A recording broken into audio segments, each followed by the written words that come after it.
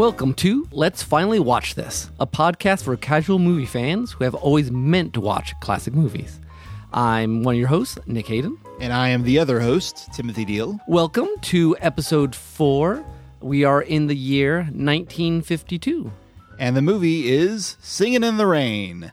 So, let's just get straight into this thing. Tell us what's going on in 1952. Okay, it's time for our Wikipedia rundown, folks. Hoop-de-doodle-doodle. Moses supposes his toes are roses, but Moses supposes erroneously. For Moses, he knows his toes aren't roses, as Moses supposes his toes to be. 10 years have passed since the last episode. Since then, America has gone through World War II and the McCarthy hearings. The latter, of course, is a big deal for Hollywood, particularly. But at this point, the studio system is slowly dissolving. There's a certain case that resulted in the Paramount Decree in 1948, a Supreme Court case, I should mention. And basically, the result of it was, I'm just not going to go real deep into this, but the result of it was an antitrust decision that forced studios to sell off their exhibition businesses. Because previously, they had owned both the distribution and the showing and everything. Yeah. The whole stream. The whole thing. Production, distribution, and exhibition. The three branches of the film industry at that point. At this point, it's like, okay, that's too much. You got to break it up. And so basically, the studios had to sell off they had to choose something to divorce themselves of, and they all chose the exhibition thing. But it was kind of a slow process. Some of them did it right away. Other ones kind of held off, tried to pursue other legal courses of action. The dissolution wouldn't be complete until Loews Theaters severed ties with MGM in 1954. So about 2 years after this movie. Yes. And this movie is actually an MGM movie, so that is relevant to this particular So this one. is one in the last days of the studio system for MGM. Right. I might have said previously that the studio system lasted till like 1960, so that's not entirely accurate, I guess, after looking into it again here. I know one reason I said that is because I know American New Wave kind of starts in the 60s. So from 1954 on, Hollywood, the film industry is kind of in this in-between period. They haven't found a new mode. Yes, yet. a new modus operandi. And I should also acknowledge, again, we're talking Hollywood here specifically. I know there's interesting things going on in European films at this time, probably also in Japanese films. And if we get more into those markets in future movies, we'll talk about it. Yes. But we're talking Hollywood here because this is a Hollywood movie. But there's another big deal against movies at this time, too. That's right. Television. Television had been a rising source of competition for a while. It had been in development as early as the 30s, I want to say. Probably as soon as people were developing broadcasting, they were trying, okay, we can do sound. Can we do pictures? Can we do picture? Yeah, exactly. But, real and mirrors, guys. Yeah. Of course, the Depression and the World War II really slowed that. Following the end of World War II, it really started taking off. Regularly scheduled programming had begun on NBC in 1944. Some of those sources I was looking at consider one of the first big TV season's first full set of shows began in the fall of 1948. Okay. That was when Milton Berle, who became the first TV star, he was a comedian. He'd been around for a little bit, but not super successful. So he's like, might as well try TV. Why not? Why not? Not going to hurt. And he really took off there. By 1952, our year here, we're talking about shows like I Love Lucy, Dragnet, the Ed Sullivan Show, and What's My Nine? See, things that still... What's My Line? Things that you still know instantly, like that's classic TV. Yeah, I mean, they're like, household names. They're household names, even still. I mean, they were run on Nick at Night when I was a kid. Yeah.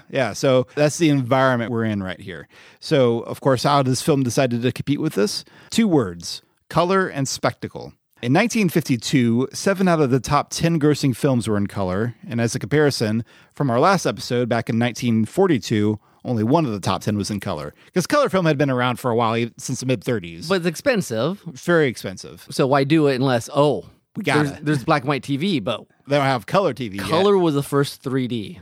Yeah, essentially.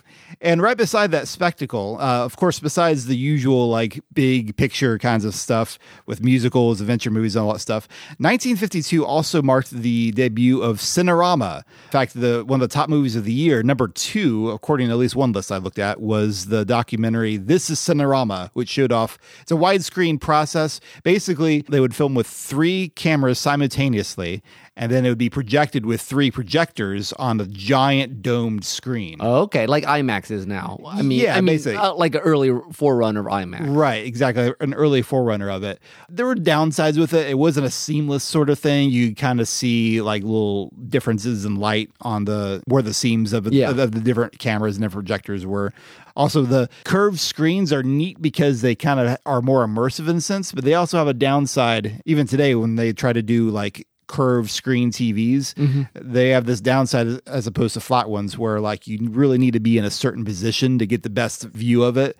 If you're off on the side or something, it looks a little off. But anyway, so yes, this was a forerunner, and the success of Cinerama would inspire many other copycats like CinemaScope, VistaVision, and eventually it would move away from doing the 3-camera thing to just having longer framed film. Yeah. So widescreen's still not a thing. Not a thing yet, although it is on the horizon. Okay.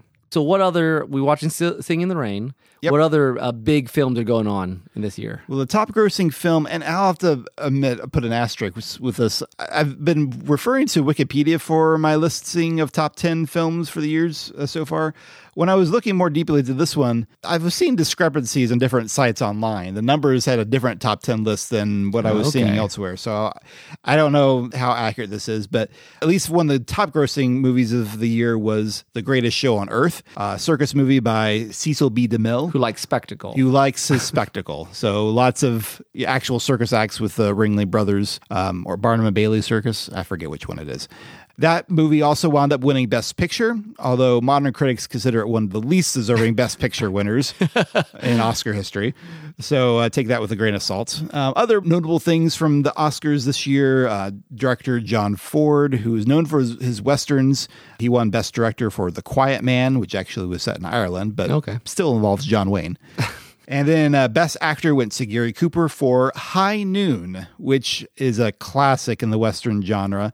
Actually, my other nominations for this week's episode, if Nick hadn't already seen Singin' in the Rain, which when he said he hadn't was like, you gotta watch Singin'. We gotta do that one. Yeah. But my other nominations were The Greatest Show on Earth and High Noon. Have you seen either of those? I've seen High Noon, and it is a classic Western suspense. Really interesting. You know, it's interesting. I've not actually seen that many Westerns, even though like my grandpa was always watching Westerns on Sundays. So I think I've seen lots of, I don't know if they're good ones or not, but we just... Sure, yeah. Well, we'll get to a Western later on this season. Well, not soon, but eventually. Eventually, yeah. I have not seen The Greatest Show on Earth, so I've been very curious to see if that is as mediocre as the modern critics say.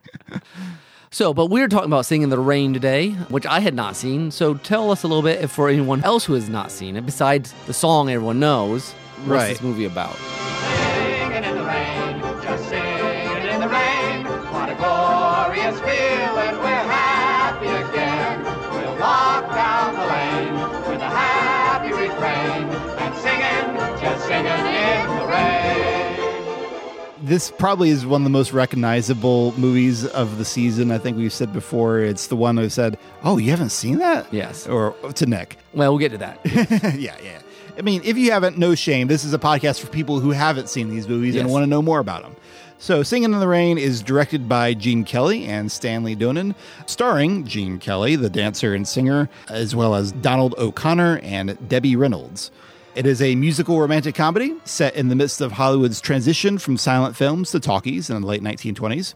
Gene Kelly is Don Lockwood, a former vaudeville performer turned stuntman turned silent film star.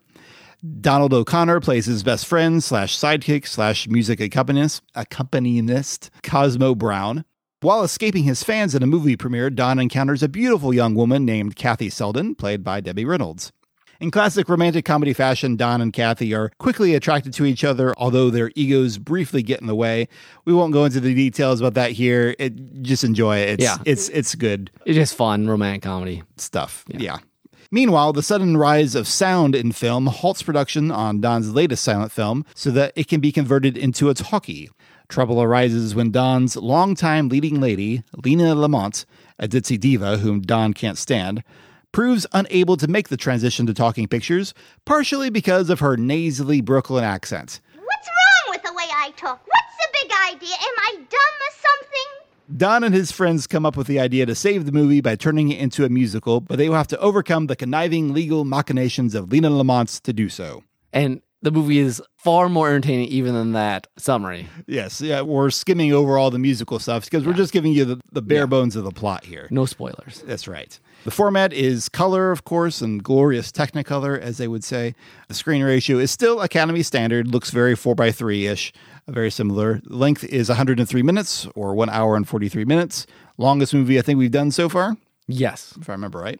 The music is worth noting that the original conception of this movie was the producer, Arthur Freed, wanted to showcase songs that he wrote and one of his fellow songwriters, Nachio Herb Brown, when they were first getting started in the film business, writing songs for musicals for MGM around 1929 through 1939. Soon the church bells will be ringing, and I'll march with Ma and Pa. How the church bells will be ringing, with a hey nonny nonny and a ha-cha-cha. So given that task, the screenwriters decided, well, let's set the movie in that period of time, and makes a lot of sense. There's just 2 new songs written for this movie.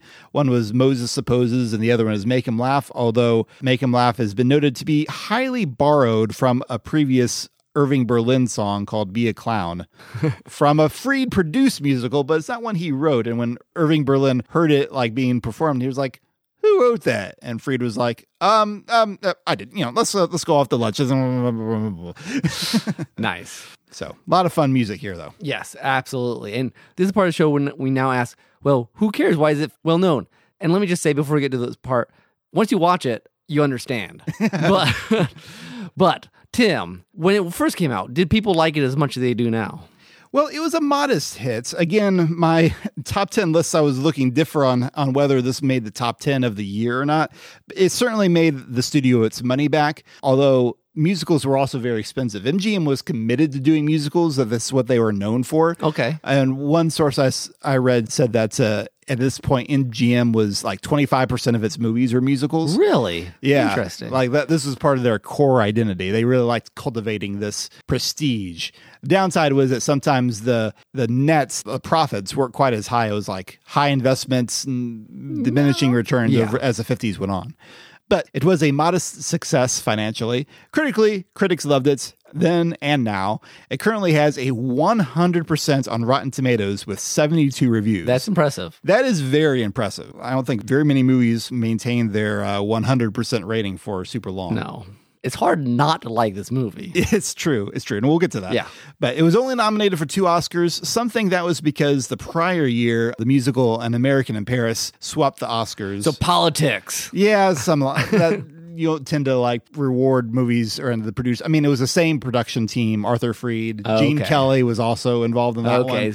So it's like, yeah. It's good, but we already did this. Yeah, basically. That Academy Awards have always been it's a popularity contest as well as anything. And there's some politics involved. The time it comes, yeah. Yeah, exactly. So, but people love it. Did it influence a lot of stuff? Did it make a difference? Not right away. A lot of sources I looked at indicate that studios were going to Broadway more during this time, following this for their musicals, rather than Singing in the Rain as a wholly unique. It was made for a movie musical. Yeah, it was not stolen from somewhere else. Right. Except for the guy's song. Yes, except for right. I mean, I know it was inspiration for movies down the road. The creators of La La Land, the 2016 musical, said it was an inspiration for them. And of course, there are references. It definitely entered the pop culture consciousness. Oh yeah, everyone has seen Dancing in the Rain, Singing in the Rain, and the umbrella and the light pole, and yeah, the movie has been referenced, like specifically referenced in movies like Crimes and Misdemeanors, one of Woody Allen's movies, and Silver Linings Playbook. And then the song itself, which is not original to the movie, but everyone knows it from this movie now. It's in North by Northwest and Die Hard and What About Bob and many, many more. Die Hard? Yeah, I don't remember where, but that's awesome. I saw it listed somewhere. Huh.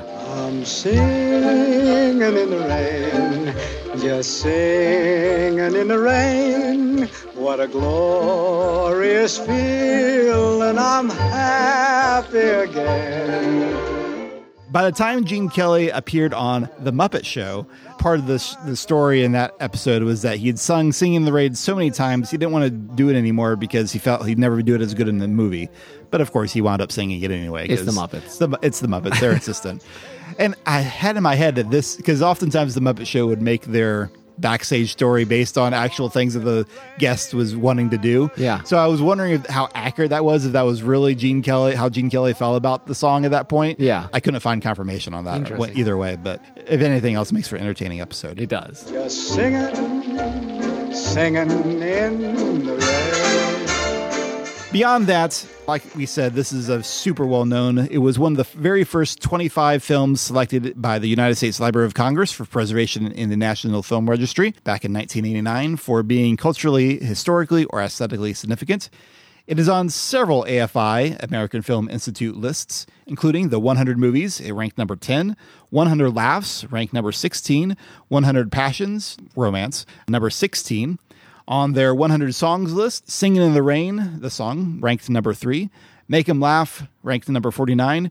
And Good Morning, ranked number 72. This wasn't one of their TV specials, but they did do a list of 25 musicals, and it ranked number 1 on that list. As well as on their 100 Movies 10th anniversary, they did another version of their 100 movies list. And that time it ranked number 5. I mean, think about that. It's ranked high in just movies, laughter, Comedies. romance, musical. I mean, just... Yeah, it is high up there. The film magazine Sight and Sound listed it in their list of the top 10 greatest films in both 1982 and 2002, ranked it at number 4 and 10, respectively.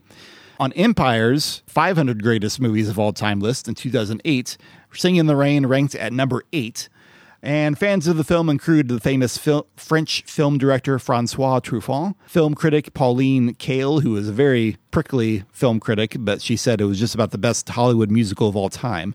And film critic Roger Ebert did one of his great movies essays about it, and he called it a transcendent experience, and no one who loves movies can afford to miss it. I think I would agree. I mean, that's high praise, but I think I'd agree with him, actually. I as you'll hear in a second, and we go through our initial reactions, I was like, why have I not seen this movie? Dancing and singing in the rain.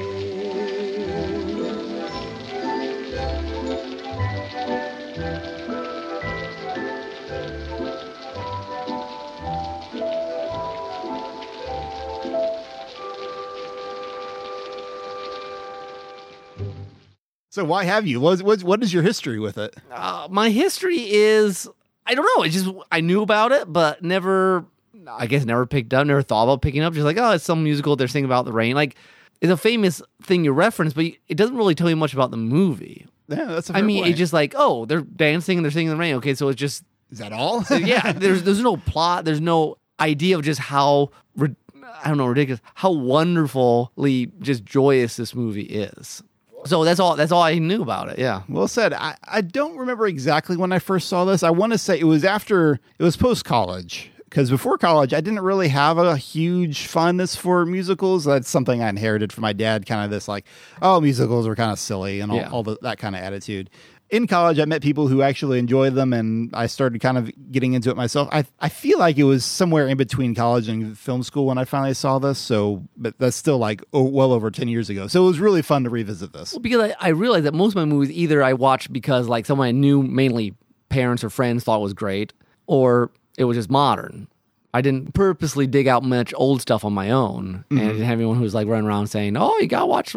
I talked to my parents about it, and I'm like, "You gotta watch this." They're like, "Oh, it's good." I'm like, "No, it's great. You need to go watch it." So they might watch it now. Cool. Well, shall we listen in and to see what we thought? We've been gushing already. Yes, already. So let's hear what we thought about immediately after finishing it. Good morning. Good morning. We've talked the whole night through. Good morning. Good morning to you. First off, it's a crime I hadn't seen this before. I did not expect it to be so wonderfully meta. And it just like effortlessly moves from all the different layers of scenes and singing and surreal dance scenes and humor vaudeville stuff, and just a celebration of that sort of like, he starts with saying dignity above all, but that's not like he's making the whole movie says nope, doesn't matter. It's the complete opposite of last week. I feel like this is the kind of movie that American kids can, and in some arguments should, grow up with, because there's just so much. I mean, it does get kind of long, some of these scenes, like the the Broadway inside Broadway, whatever that was. That got a little long, but there was still kind of a story going on. But anyway, I love Cosmo. He's just so funny. And the tap dancing is so entertaining, and it was obvious to me how crazy much skill there was involved in producing a production like that. I think it's worth knowing, and I'm glad to have finally witnessed it. And it was dang funny. Yeah, I really liked this. I was surprised. I've heard the music before in various places, but like Nick said, I am shocked. I had not seen this before. I mean, come on, people. Why didn't you educate me? No. Yeah, I really liked the storyline, too. I liked the music. I liked the story. The romance was fun. I had just seen Downton Abbey's newest film, which was a little bit about making movies in this time period and changing from the silent films to the talkies. So it echoed that a lot. I mean, there was even a scene in there about this woman who she couldn't speak. So somebody had to do her voice, which was exactly like this. Yeah, so I really enjoyed this. It was very interesting to see a movie about a movie being made. When we left the movie show, the future wasn't bright. But came the dawn, the show goes on, and I don't want to say goodnight. Don't say good morning. Good morning. Rainbows are shining. Good morning. Good morning. Bonjour. Bonjour. Buenos dias. Gutes Frias. Buongiorno. Buongiorno. Good morning. Gutes Morgen. Good morning to you. So, Tim, we loved it then. I think we still enjoy it. Yes. That has not changed. That has not changed since we watched it. Right. So, what's most stuck with us? I know, at least for me, one of the things, I mean, there's a lot of it. Two things I think really stick with me. Uh-huh. One is that it's just effortless in its physicality, in its singing, in its humor. It just flows. And I think that lends to the second thing, which is fun to watch. It is. It's just a lot of fun to watch. I mean, really, it's kind of like just a celebration of movies and dancing and singing, and I mean, you can get philosophical life, and Well, certainly of Hollywood or yeah. of film culture. like or spectacle, and almost just like everything's bigger than normal, Yeah. and it's infectious. It really is. And I think that really comes to the cast. The cast is phenomenal. They on are. this. Yeah, it almost feels effortless, like the amount of fun and joy that I'm sure it's they're- not, but Like, well, no, it's not at all. It actually, like, if you hear some of the behind the scenes stories, some of it was quite grueling. During the Sing in the Rain sequence, Gene Kelly actually had like 100-degree fever at the time. wow, And Debbie Reynolds, she was 18 when she made this movie. really? Yeah, she'd had a little bit of screen experience, but she was still very much the newbie on the field, especially when it came to dancing. And the Good Morning song apparently took like 14 hours to film, and by the end of it, her feet were bleeding. Well, because there's long shot. I mean, It is very long shots. I mean, they don't cut a lot, so you gotta get it right. I mean, and that's what's so impressive, because the dancing is great, the humor is like perfect timing. I mean, there's a lot of physicality. I mean, you get a sense that, I mean, it is a movie, but in some ways it's like a live show in the communication of motion. There's not a lot of cutting. It's not like a music video or anything. There's a lot of just putting you there and communicating that sort of sense of like, no, they're really, really good at this. Yeah, no, the people who made this, they knew how to film dance sequences and make them interesting, and having the camera dance along with the dancer in some ways. Yeah. Like, one, you want to have a nice wide shot. You want to be able to see, like, there are times when you want to see the dancer's feet. Yep. So you do these nice full body things. Then there are other moments, like in the Sing in the Rain sequence, where you can actually zoom in, where like he's just underneath the water spout and it's just splashing on him. It makes it feel effortless and infectious, the spirit of they're doing this. Well, the Make 'Em Laugh song. I mean, he's just talking, and Cosmo, the sidekick, is just doing this piano thing, and it just escalates. Make 'em laugh. Don't you know everyone wants to laugh? My dad said, be an actor, my son, but be a comical one. They'll be. He starts singing because that's what you do in a musical. But then it just moves into just a series of Looney Tune-esque scenes, but like they're not quick cut. Like they're really impressive, walking back and forth and jumping and run. I mean, Yeah, that was also another exhausting sequence. I'm From what I've sure. heard, it was like, I think he ended up in the hospital for like the day after or something because he was so practically killing himself for this. And it's so much fun and it's very impressive. He actually won a Golden Globe, Donald O'Connor, for this movie because he committed to it wholeheartedly. yeah. Again, I think that's what sticks with me more. It just is fully itself. You're just loving it. The humor seems timeless. Mm-hmm. You know, it doesn't seem like, oh, that's 50s humor. You know, it's like, Yeah. And it is a spectacle to watch too. It is. I love the use of color is interesting because like all the normal scenes are very, realistic lighting, kind of like what you see in the day. But then sometimes when they would do some of the numbers, like just the colors are so vibrant and popping, and they were never afraid to do that kind of stuff. Do you ever watch I've talked about it many times, Errol Flynn's Robin Hood? Everyone's dressed in primary colors and that, and it's just because it's a very lush version of Robin Hood. and they know how, like you're talking about, they can move back and forth between like the normal and then the bright. And then when they do the Broadway scene, dream sequence, which we've mentioned might go on a little long, but it's also very impressive just artistically. Just it feels very much in that sort of over the top Broadway style. It was a case where, for me, having seen it before and knowing what to expect, I did kind of enjoy it a little more the second time. I remember the first time also kind of feeling that, like, okay, we're getting away from the story here. We've been away from the story for a while. But they know that. Yeah. But yeah, you can just kind of sit back and relax it, enjoy it more the second time. And it is quite fun. I mean, it is kind of bizarre, this like imagining inside of with a dream. And yeah, but it is still stylistically quite interesting. And I guess I don't know, I don't mean honesty necessarily, but the fact, so we won't spoil a lot because it's people making a movie, and inside the movie then there's other things going on. So there's several layers of what you call meta. But it never gets sort of tongue-in-cheeky. No. It's very, not honest isn't the right word, but it's very just authentic. Yeah, authentic is a good word. And actually, we can kind of transition to another topic I want to talk about, the historical relevance of this, because this is a movie made by a Hollywood studio that's on the verge of transition to another period of movie-making history. Yeah. And they're making a movie about a previous transition. A previous transition. And there were a lot of people on the set for this movie that would share stories and like, yeah, I remember when we had they just kind of like shake their fists at having to do this whole stupid conversion to sound thing. And they think of it as a big nuisance. Yeah. And, but they have such a kind of tongue-in-cheek, not tongue-in-cheek, because it's not like a cheeky thing, but it's like, yeah, an honest, like, yeah, this is what it was like. It was crazy. Now, Lena, look. Here's the mic. Right here in the bush. Yeah. Now you talk towards it. The sound goes through the cable to the box. A man records it on a big record in wax.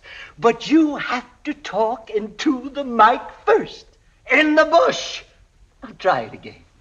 Gee, this is dumb. Oh, she'll get it, Dexter. Look, Lena, don't worry. We're all a little nervous. It was a big transition. It was having to put microphones in weird places so that you could pick it up, and the technology was still being very new and trying to figure out how to utilize it.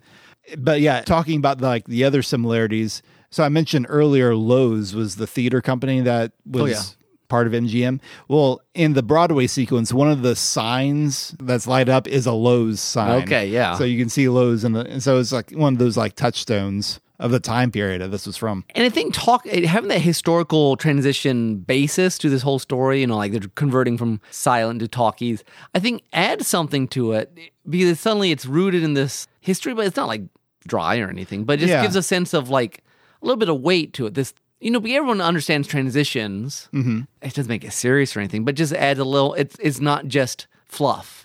Yeah, and it's interesting. There's been plenty of movies before about show business or let's put on a show and that kind of stuff. And considering that it is show business people making a story about being in show business, that could come off as pretentious or off-putting or, a little too self-glamorizing, if done the wrong way. And the fact that this doesn't, that it kind of has this sense of humor about... It pokes fun at all the sort of Hollywood star tropes. Yeah, movie stars, studio executives being... Some people say that actually the producer, RF, was kind of a loving poke at Arthur Freed, the producer of this movie. RF, Arthur Freed. It sounds a little, there might be some gentle ribbing there. But yeah, like diva and superstars, the or even the fact that Donald Lockwood, he tries to act like he's a star, but he was just this goon, basically. He just happened to get there. You know? Yeah, and like there's this rivalry between, because Debbie Reynolds' character is also a wannabe actress, and some of their ego early on is like this actors rivalry things like, yeah, I don't really go to movies. I'm interested in like Shakespeare. Yeah. And then she turns out later she's actually like a showgirl. Yeah. So it's very self-aware and not in like an ironic way, but like, yeah, much more authentic. Okay, we can poke fun at ourselves here. But at the same time, and this is a crazy thing, in the scene where Gene Kelly is basically wooing her, he takes her into this empty sound stage and turns on lights, sets the scenery, turns on a little bit of fog, turns on the wind machine, and basically showing how movie making, on one sense, you can kind of take this as a Rorschach test. In one sense, it shows how movie making is very artificial, but if you're able to kind of suspend that disbelief, it also weaves a spell. It's like watching how... Like magic tricks. Like, you know how it works, but then really good magicians, you do, and you're still like, I know how it works, but it's amazing. It's still impressive. Yeah.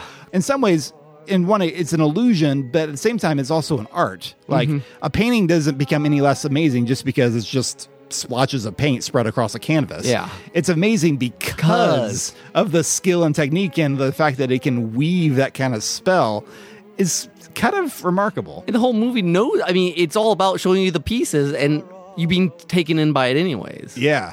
I mean, everyone knows I'm a big Muppet fan. Was always Jim Henson's philosophy. He loved letting people in on some of the secrets behind the puppetry. Well, I think that's why the Muppet movie, the first one reason, so great. Yeah. It has this self-awareness, not in like, isn't this silly kind of way. And like it's a fine line being self-deferential, but not self-denigrating. Yeah, yeah. And this movie that you does make that fun perfectly. because you love it. Yeah. Not because there's something wrong with it. That's right. I think La La Land has some of this, I guess. Have you seen it? I have not seen it. Natasha, I should have asked her about it. I have not seen it. I looked up a review of it today because I was trying to remind myself what it was like. And it definitely falls along some of these lines. Now, I read a world review of it, and they kind of felt like the lifestyle it was glamorizing is maybe not a great lifestyle, which is true. And even back in 1950s Hollywood, yeah, there was certainly a share of scandals and probably unhealthy living back then. But for those of us who love telling a story through stage, through microphones, through what technical things have you, there's still something enchanting about it. Yeah. But I'm content. The angels must have sent you, and they meant you just for me. We got time for questions, I think. It is time for our questions. So, who's asking first today? I think I asked first last time, so you go ahead. So, just a general question. What do you think the future of the musical is? Oh, in 2022? Yeah. I mean, this is 70 years ago. Mm-hmm. We've had some musicals since. La La Land, every once in a while you get one. You had Les Mis. I mean, but it's not on the radar, really. No, it's... And what? Yeah, I don't know. I just want to hear your thoughts. It doesn't have to be profound or anything. Sure. It's a hard question. I mean, it certainly still has a place in Broadway. Yes. That Broadway has not died by any means. No, I mean, Hamilton shows that. Yeah, exactly. But I mean, even on Broadway, it's not every day that you get a Hamilton that comes around that gets a lot of... But there's always something new on Broadway. Attention. Yeah, that's true. Yeah, I don't know, because it does seem like even things like La La Land are more of a flash in the pan.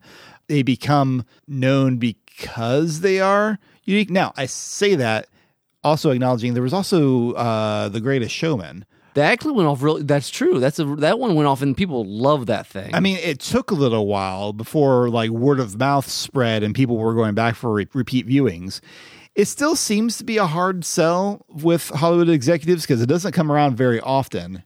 And but it'd be neat to see more of it. And also especially the musicals that are made for the movies. Mm-hmm. I mean, Broadway adaptations are fine, but again, you're inherently changing something. Yeah. When you make something that's originally designed for the screen, something special could happen. See, I think Great Showman makes me think that if they would make good ones, people would love them. Yeah. I don't think it's the musical that would turn people off. I think it's just the creators have to know how to get the song and dance. Yeah. Right. Well, and also just attract the audience that having an audience. I mean, it's interesting. West Side Story was, Steven Spielberg remade West Side Story. And if anyone, could bring the attention to that, you would think it would be him, but it didn't get a huge audience. And part of me feels like that was an attitude of like, does this really need a remake? Yeah. So I think having original stuff might actually be a better route to go for. And it's I this is not a story school, but it's interesting. TV shows would do musical episodes every once in a while. That's true. Grey's Anatomy did, Once Upon a Time did, Buffy Vampire Slayer I think did way back when. And they tend to be very well received by the fans. It's something fun and different to do. I think if you made a good musical, I think people would eat it up. But okay. Yeah, give me both of your questions. Oh, okay. Explain to me Singin' in the Rain remade with Muppets. Well, of course, Kermit the Frog would have to take the Gene Kelly role. Yeah. I mean, he actually was taught by Gene Kelly when Gene Kelly was on the Muppet Show about dancing, so it would have to be him. Well, is Miss Piggy Lena or both? I could see it be cast for both, honestly. That's a good point. My first thought was that she'd have to be the Debbie Reynolds, but like Miss Piggy as Lena is actually pretty hilarious.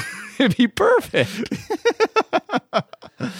Oh, I have to think about that. Maybe. Oh man, I'll have to come back to that one because do we have a human somewhere or not, or is it all Muppets? I feel all Muppets. Okay, well, Fozzie would have to be the Cosmo character, not Gonzo. No, because make him laugh. Yeah, I mean, it has to be. Yeah. It has to be. I mean, what? You could have both of them. I mean, they could both. You could have two. It's like a Christmas Carol when you have Marley and Marley. Although it seems like you would, well, I don't know, because maybe not Gonzo because you need a musical. One of the musicians. That's true. I just keep seeing the ridiculous stuff. But yeah, you're okay. Yeah, probably Fozzie. Yeah, probably. Yeah. I'm kind of torn now. It might be fun to do a completely like a new character for the Debbie Reynolds, or at least a newish character for, because there's not enough. I will admit, there's not enough female Muppets to go around. Yeah. Maybe we just do the whole thing and maybe bring in Skeeter. Everyone wants to see Skeeter turn it into an actual Muppet. All right. Okay. I got questions for you. Go for it. Going long. Yep. Sorry. No, you're fine. First one. Does the movie, within this movie, The Dancing Cavalier, does it make any sense? No. And no, but I think that's part of the humor is that they have this so The Dancing Cavalier. So originally it was supposed to be the Dueling Cavalier, but when they change it to a musical, it becomes the Dancing Cavalier. It was a historical romance during the French Revolution. And then they had to change it so they have like this guy who goes to Broadway and is helping with this play and gets hit on the head and then dreams this French Revolution thing. But like, here's the funny thing about that to me. Like the movie ends with him still in the dream. I know, I saw that. And I think, honestly, I noticed that. And I think it's just part of the ridiculousness. I think they gotta switch it, and they just come up with a hairbrain. It's like a Muppet. I mean, seriously, it's a Muppet idea. Like, we're just gonna make this role. It doesn't make a lick of sense, but it's not. I don't think it's supposed to. I think it's part of that built-in, like, kind of making fun of how movies are sausages. You know, you don't want to see how it's made. Yeah, I can see that. And the whole Broadway sequence we keep talking about is this pitch that Don Lockwood gives to the movie executive. Like they go through this for the beginning of the movie. For the beginning of the movie, showing how this character is going to show up at Broadway, and it goes through this long thing. And at the end of it, the movie executive goes, "Well, I can't quite picture it." Oh, they just see it. Because I can't imagine him explaining that. Because you just watch like 15 minutes of him like dancing, with a ballet sequence in the middle, like a real impressive ballet sequence. Yeah, a dream sequence in the middle of this explanation. It's something else. Okay, so my second question for you is, and I'd forgotten this till you mentioned it while we were watching it, that you actually spent some time tap dancing in school. I did, not at school, but like I took classes here in Auburn, actually. Yeah, like when you were in elementary school or up through high school? Up. Well, it was 9 years. So 9 years. Yeah. Okay, so here I think 9. It was 8 or 9. Yeah. When was the last time you tap danced? Officially? Yeah. I mean, probably officially with actual tap shoes on. It probably would have been sometime in high school. Okay. But every once in a while, I'll go around, shuffle ball changing, or I'll do various little movements. Yeah. Okay. So my question is, if you were to reenact one of the dance sequences in this, which one would you want to do? Which one would I want to do? Oh, man, he's good at it. I mean, dancing in the rain is always fun. Don't get me wrong. I don't know. For some reason, the Moses Supposes one sticks in mind. Okay. Just being like a lot of fun.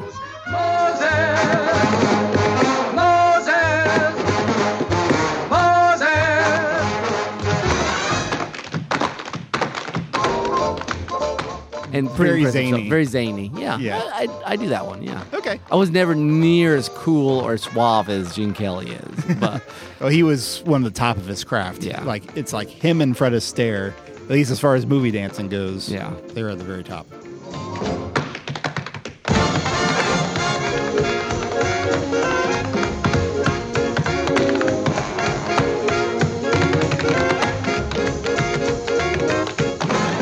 Tim, verdict. Did we like the movie? Nah. No, don't watch it. No.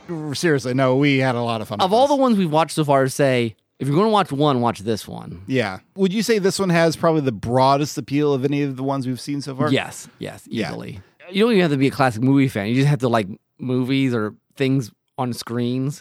I mean, I mean, it probably helps if you enjoy musicals. yeah, I mean, you don't like music, it's going to be a little rough, but I think it might still win you over. Yeah, you might. Yeah, I think you'll enjoy there's a lot of fun comedy lines or Vaudeville, even. Yeah, vaudeville.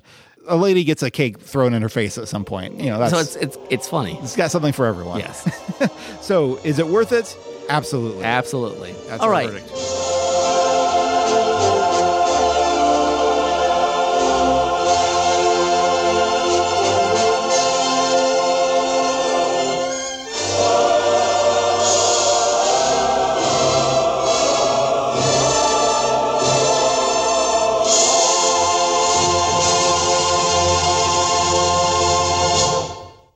Go and subscribe to us at Apple Podcasts, Stitcher, Spotify, Overcast, etc.